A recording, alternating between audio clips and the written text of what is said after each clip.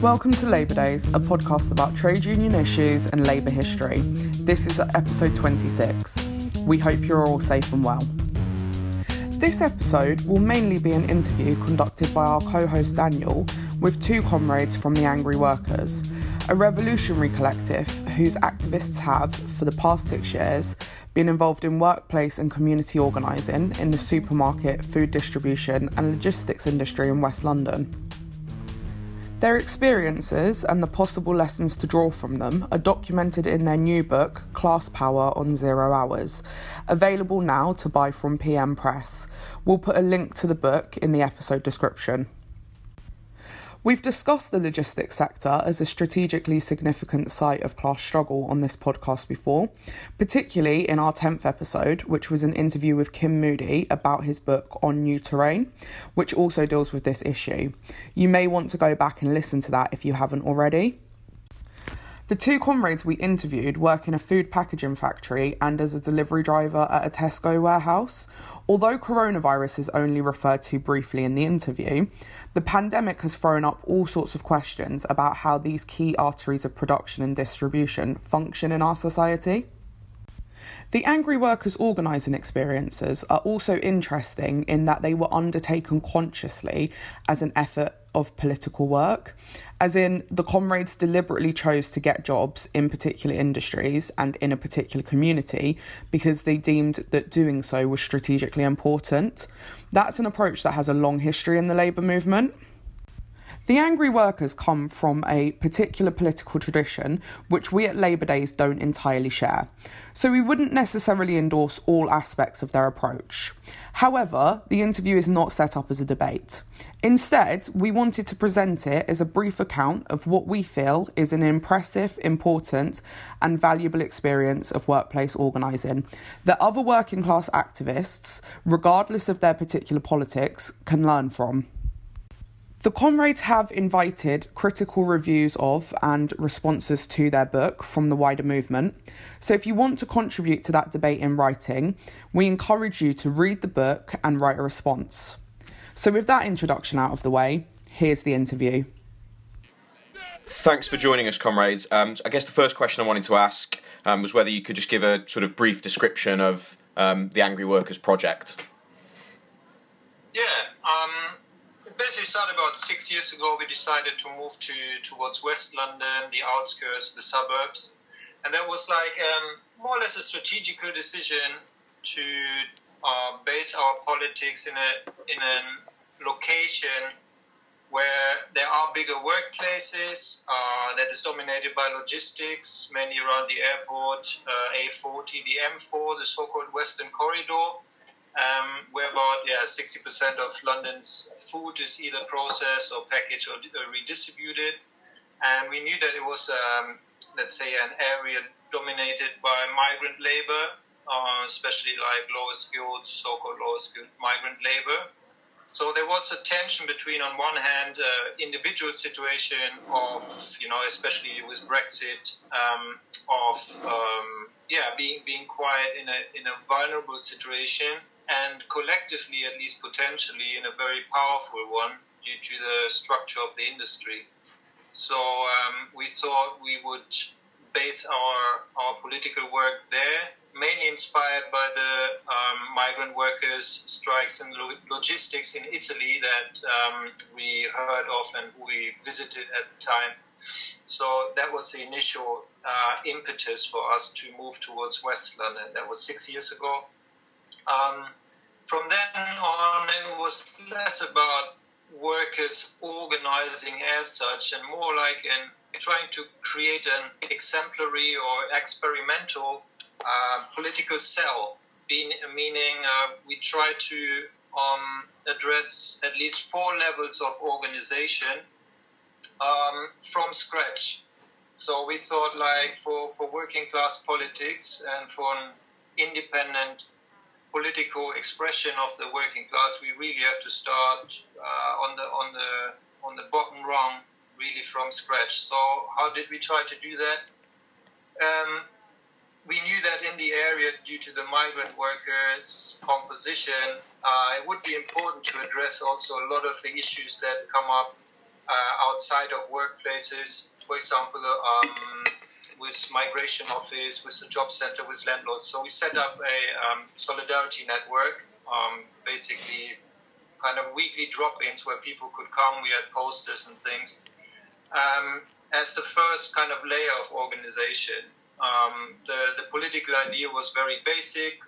There are a lot of middlemen in the community, either like legal experts, religious leaders, bosses, political kind of middlemen, who take advantage of the migrant situation of the newly arrived migrants, mainly Eastern Europe and South Asia.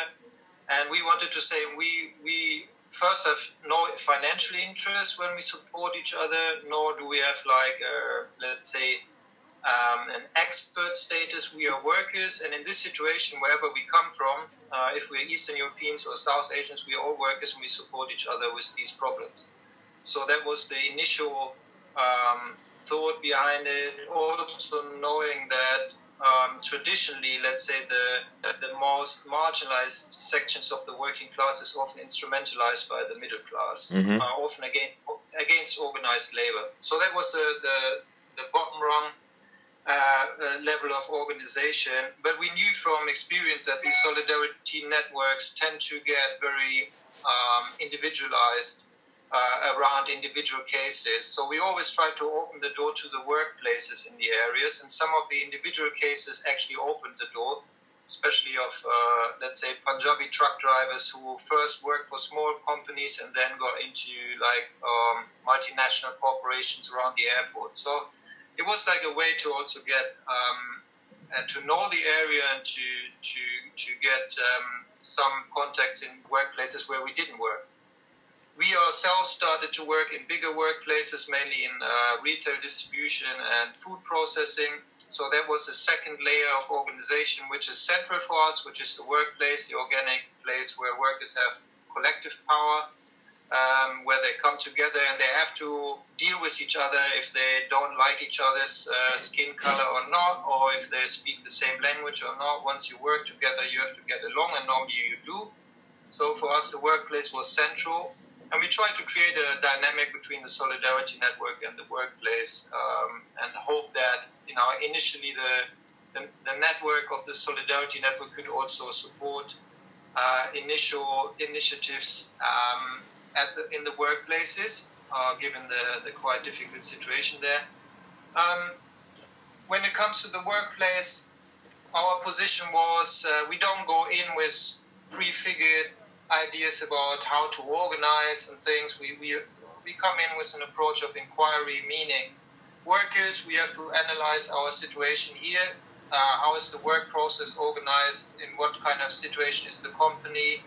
How are we organized already? And based on that, we can take collective steps.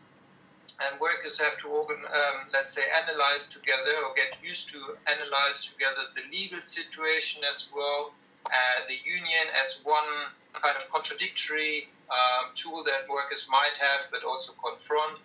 So, we had various kind of situations where, for example, in situations where we worked as temp workers,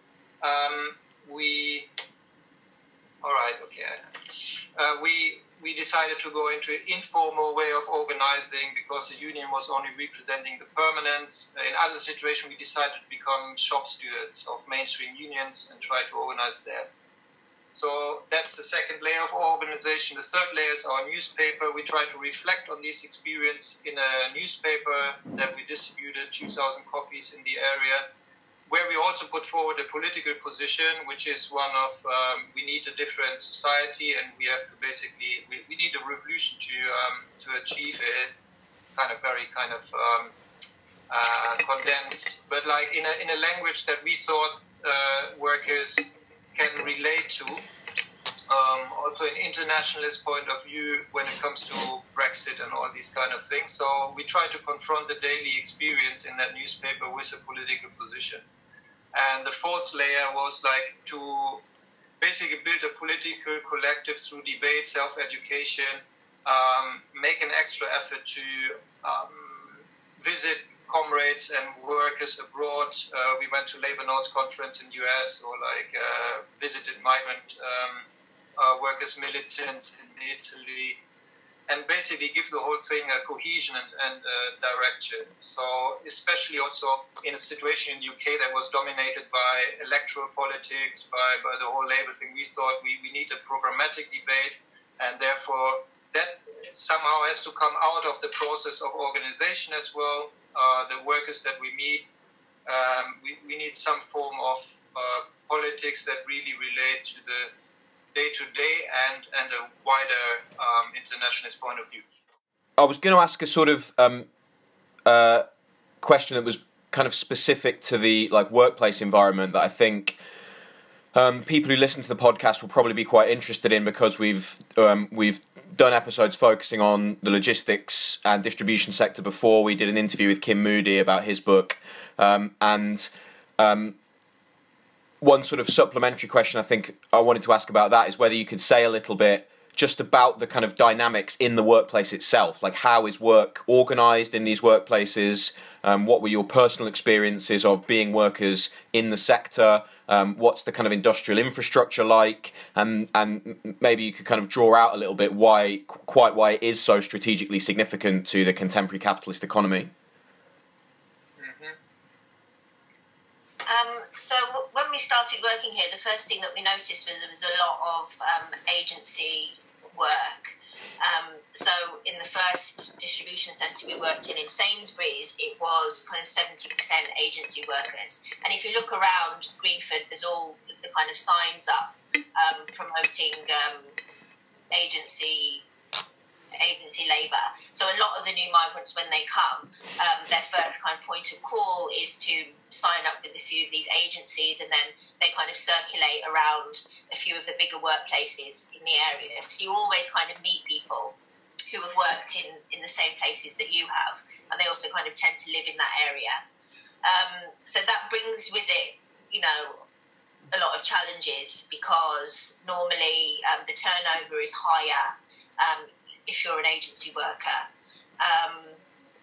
And that's something that you have to kind of grapple with if you're kind of trying to organise with your co-workers. You can't, the kind of traditional idea of having to slowly build up a presence, and you're there for kind of years trying to build up your workforce and kind of change the culture in a place can't really apply so well in a situation where people are staying for 6 months. And also I think kind of the bigger trade unions have not really, been able to deal with that question. So when we actually started at Sainsbury's, we joined Unite because they were present in the workplace, but they only represented permanent workers. And they weren't really interested in anything that the temp workers were doing. But obviously in that situation with 70% of us being agency workers, the flip side is that you maybe don't feel so committed to the job, and you're more likely to be able to take a risk. So the question is, at what point do you think you can do something, in a limited time frame? So when we worked in the Sainsbury's warehouse, we did do a slowdown, which was very effective, and we write about that in the book. But yeah, that's kind of one thing that we have to deal with. That division between the temp and permanent workers is a kind of point of tension. Mm-hmm. One point of tension is there's that competition, because maybe the agency people want to get a permanent job. So that kind of increases the pressure of work, because in these kinds of jobs there's a lot of performance targets. So you're kind of running around with the scanner, a bit like what people have heard about in Amazon, you've got targets to reach, and you're also in competition with each other. So also in that Sainsbury's job, they did a kind of league table. So they would measure your productivity, and if at the end of the day you were at the bottom of that list, and they would produce this list and publish it every day on the notice board, it meant that you were more likely to have your shift cancelled if they needed less people. So there's a very kind of stressful atmosphere that you need to kind of break, because having a kind of unity in that situation is most needed, but that's a kind of big barrier that you have to have to confront. Can I add something to that? Yeah. Yeah, and I think also when it comes to the union position there, I mean, we were the only temp workers who joined Unite. They didn't have much of an interest, and I think it's also something to do with the fact that the wage difference between temps and permanents was quite extreme, like over £2, I think, per hour. And I think Unite was just happy to have a recognition there, to have, let's say, annual wage increase for the permanents stick with them, and they were quite happy with that situation. So although they had only, let's say, 30-40% their membership, they knew, first of all, like to risk their position by supporting like temp workers would not make sense from their own organizational point of view. So they also didn't represent us when we had the disciplinaries in the end for the slowdown. But saying that, I mean, some workplaces, the pay difference between permanents and agency workers is really small. Mm-hmm. Yeah. You know, so in terms of conditions and pay, there's not much difference. The difference is kind of in your head, you know, like workers themselves kind of make that distinction of like, oh, I'm agency, so I'm not part of this. Yeah. Or whatever you're doing, whatever your pay campaign is, or if you're trying to organise, they kind of see themselves as separate. And so, you know, you'd have to make that point of like, well, that's just imposed on us, this separation, but actually we're all working together, we're the same. Sure. And in terms of power, I mean, this specific distribution center, I mean, it was mainly run by temp workers through a logistics company, not even Sainsbury's direct, but they delivered the stuff for about 200, roughly, like convenience stores all over London. So, I mean, that's quite a central node in the supply for the supermarket. Yeah. And based on a very precarious situation. What kind of numbers, just to give a sense of kind of the scale, what kind of numbers are we talking about in terms of people in these workplaces?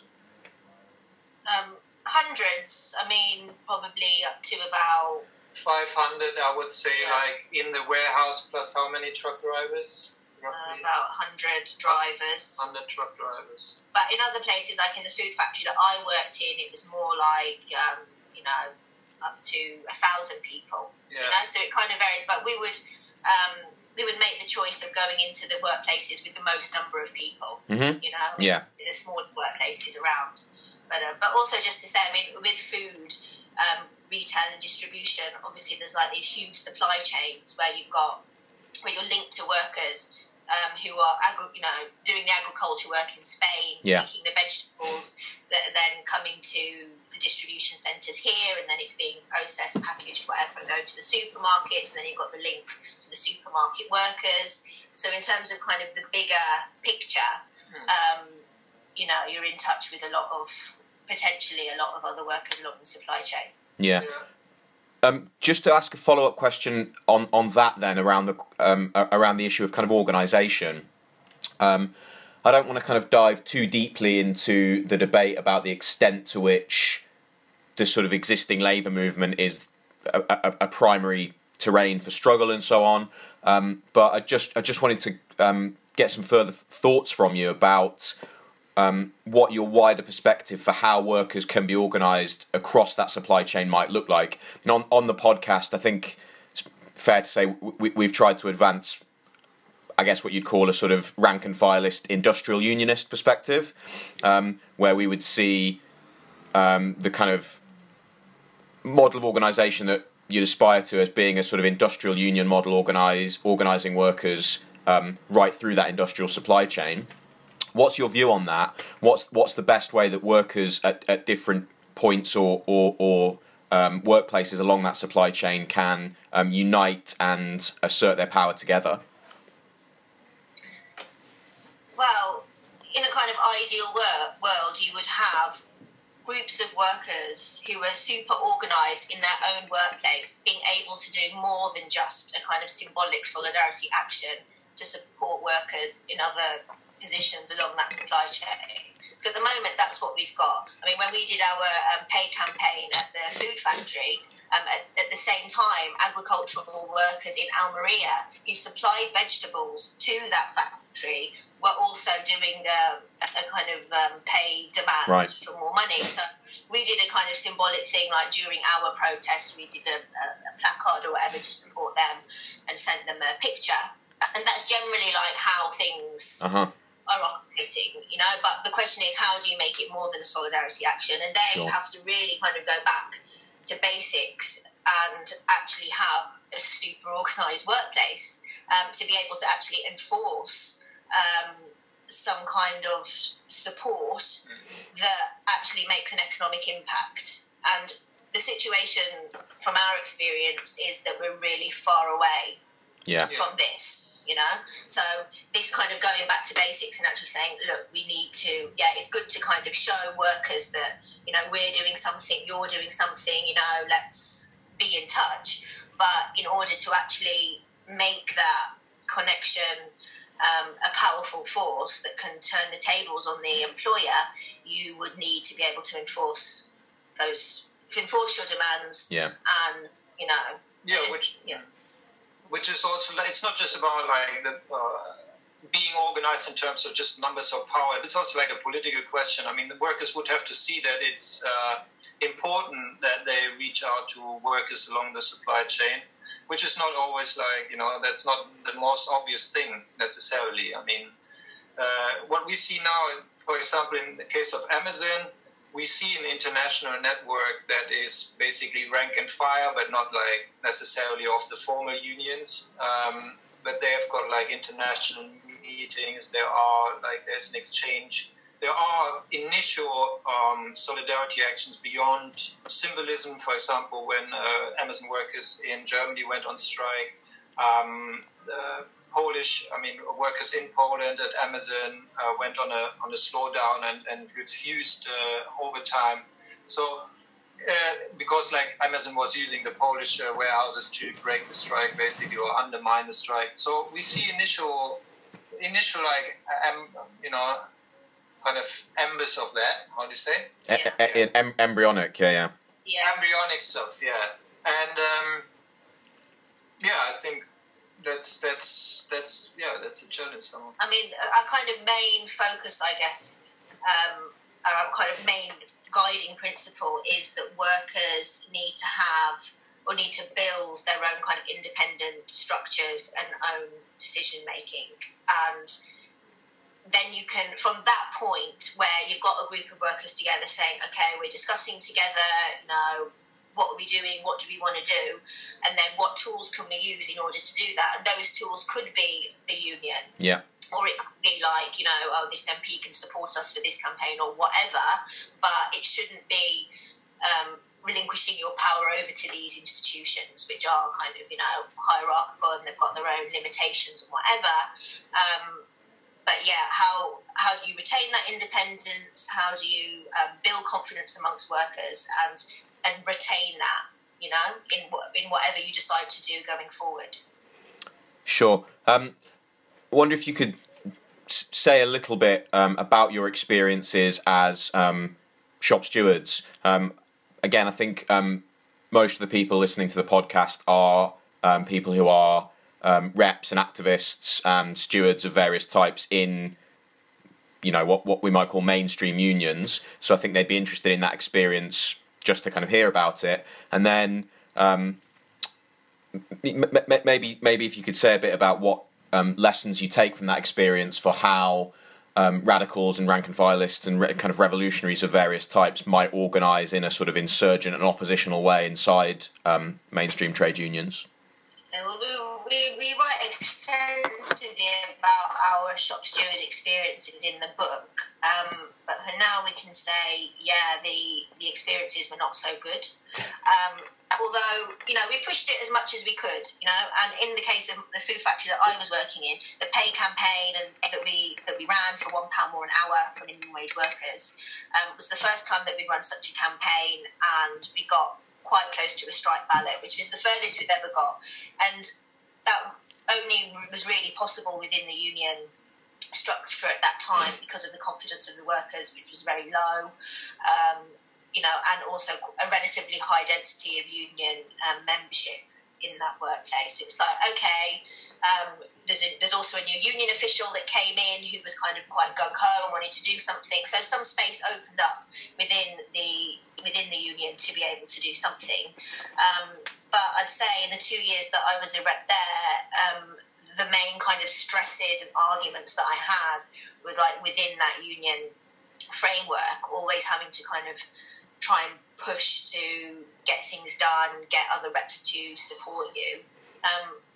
I mean, if we had a really good rep team, let's say, who were all kind of quite militant and up for the fight, things might have turned out a bit differently. But I'd say the general situation in a lot of these workplaces is that most of the reps are not like that. Mm-hmm. So do you spend a lot of time and energy into trying to convince these people that they should be doing this and that?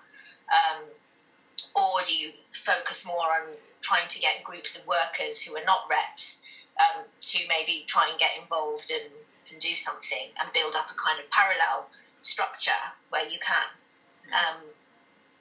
push things forward. But yeah, I mean, it was quite stressful in the end. These kind of managements in these type of companies are really vicious. Mm-hmm. I don't know if like people saw a couple of weeks ago in The Guardian, the factory manager in my old workplace was secretly recorded threatening workers with the sack if they didn't come into work, and like almost 50% of workers at one point were off sick because there were no measures to protect them against coronavirus.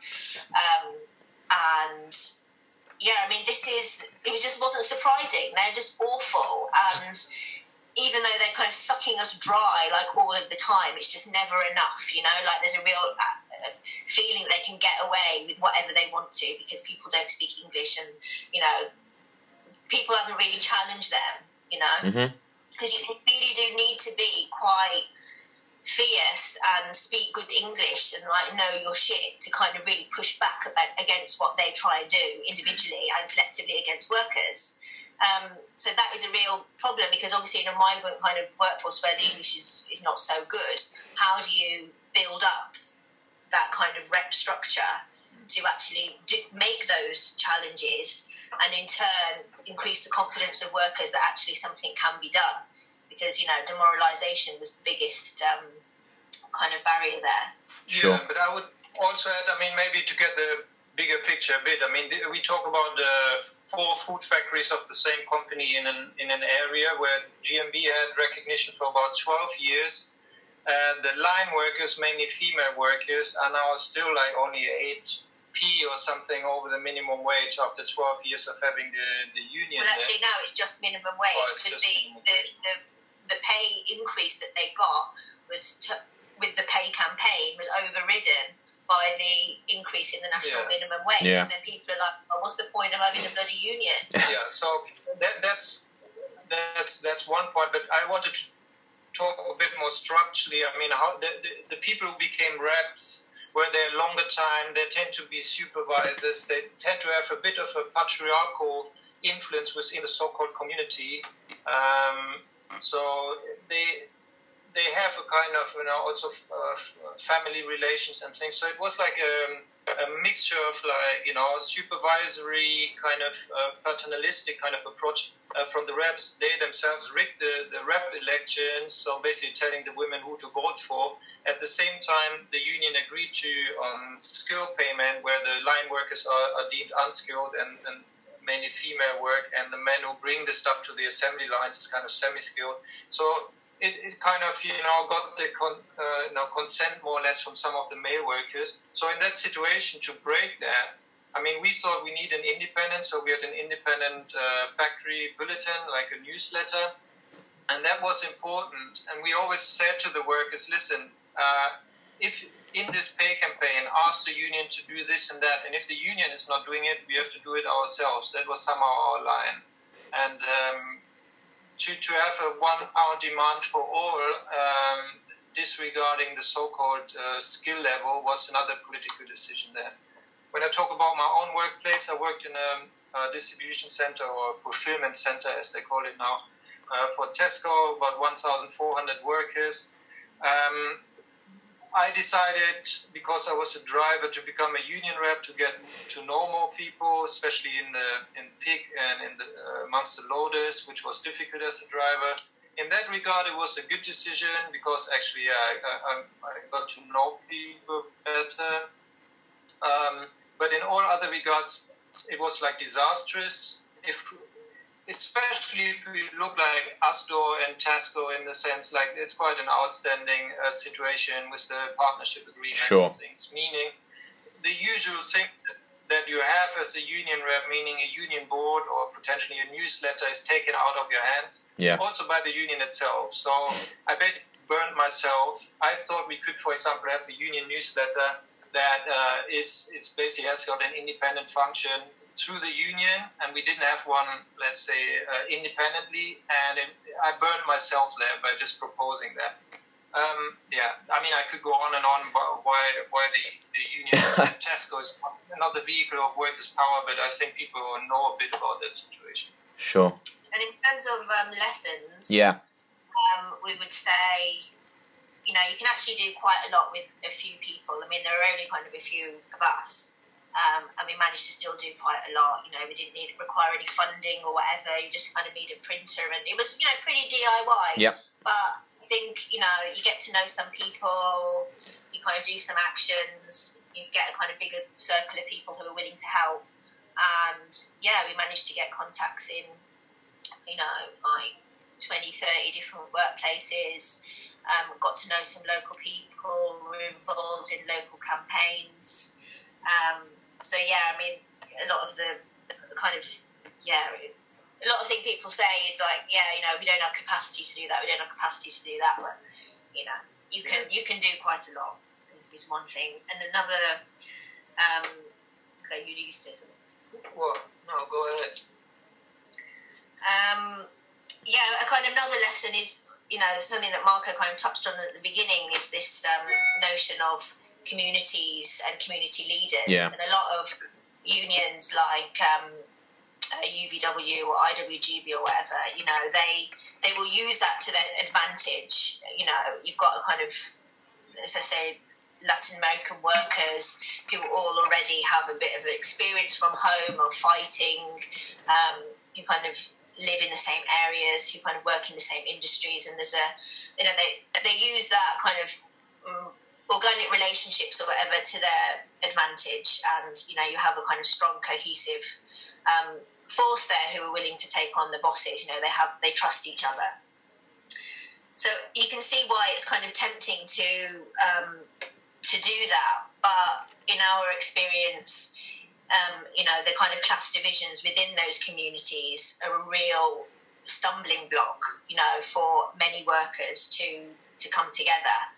So we have, you know, quite a strong critique of that, you know, community stuff. We think you kind of have to break it. And also this thing about organic leaders, finding the organic leaders in the workplace. You know, a lot of the people that we came across that would be considered organic leaders were just, they'd already been bought by the company, you know, like right. There's a reason somehow that they're in that position where people look up to them. Maybe their English is a bit better, maybe they've got the ear of the manager more, you know, so that's why people have a kind of dependent relationship on them. But, you know, wasting your effort trying to kind of buy these people and trying to get them on your side is just like a waste of time. Yeah. No, I think that there were, you know, important lessons, and also like when it comes to migration and all the Brexit debate, I mean, people say like, oh, migrants or migration is not a reason for, you know, low wages and things. That in general, that might be true.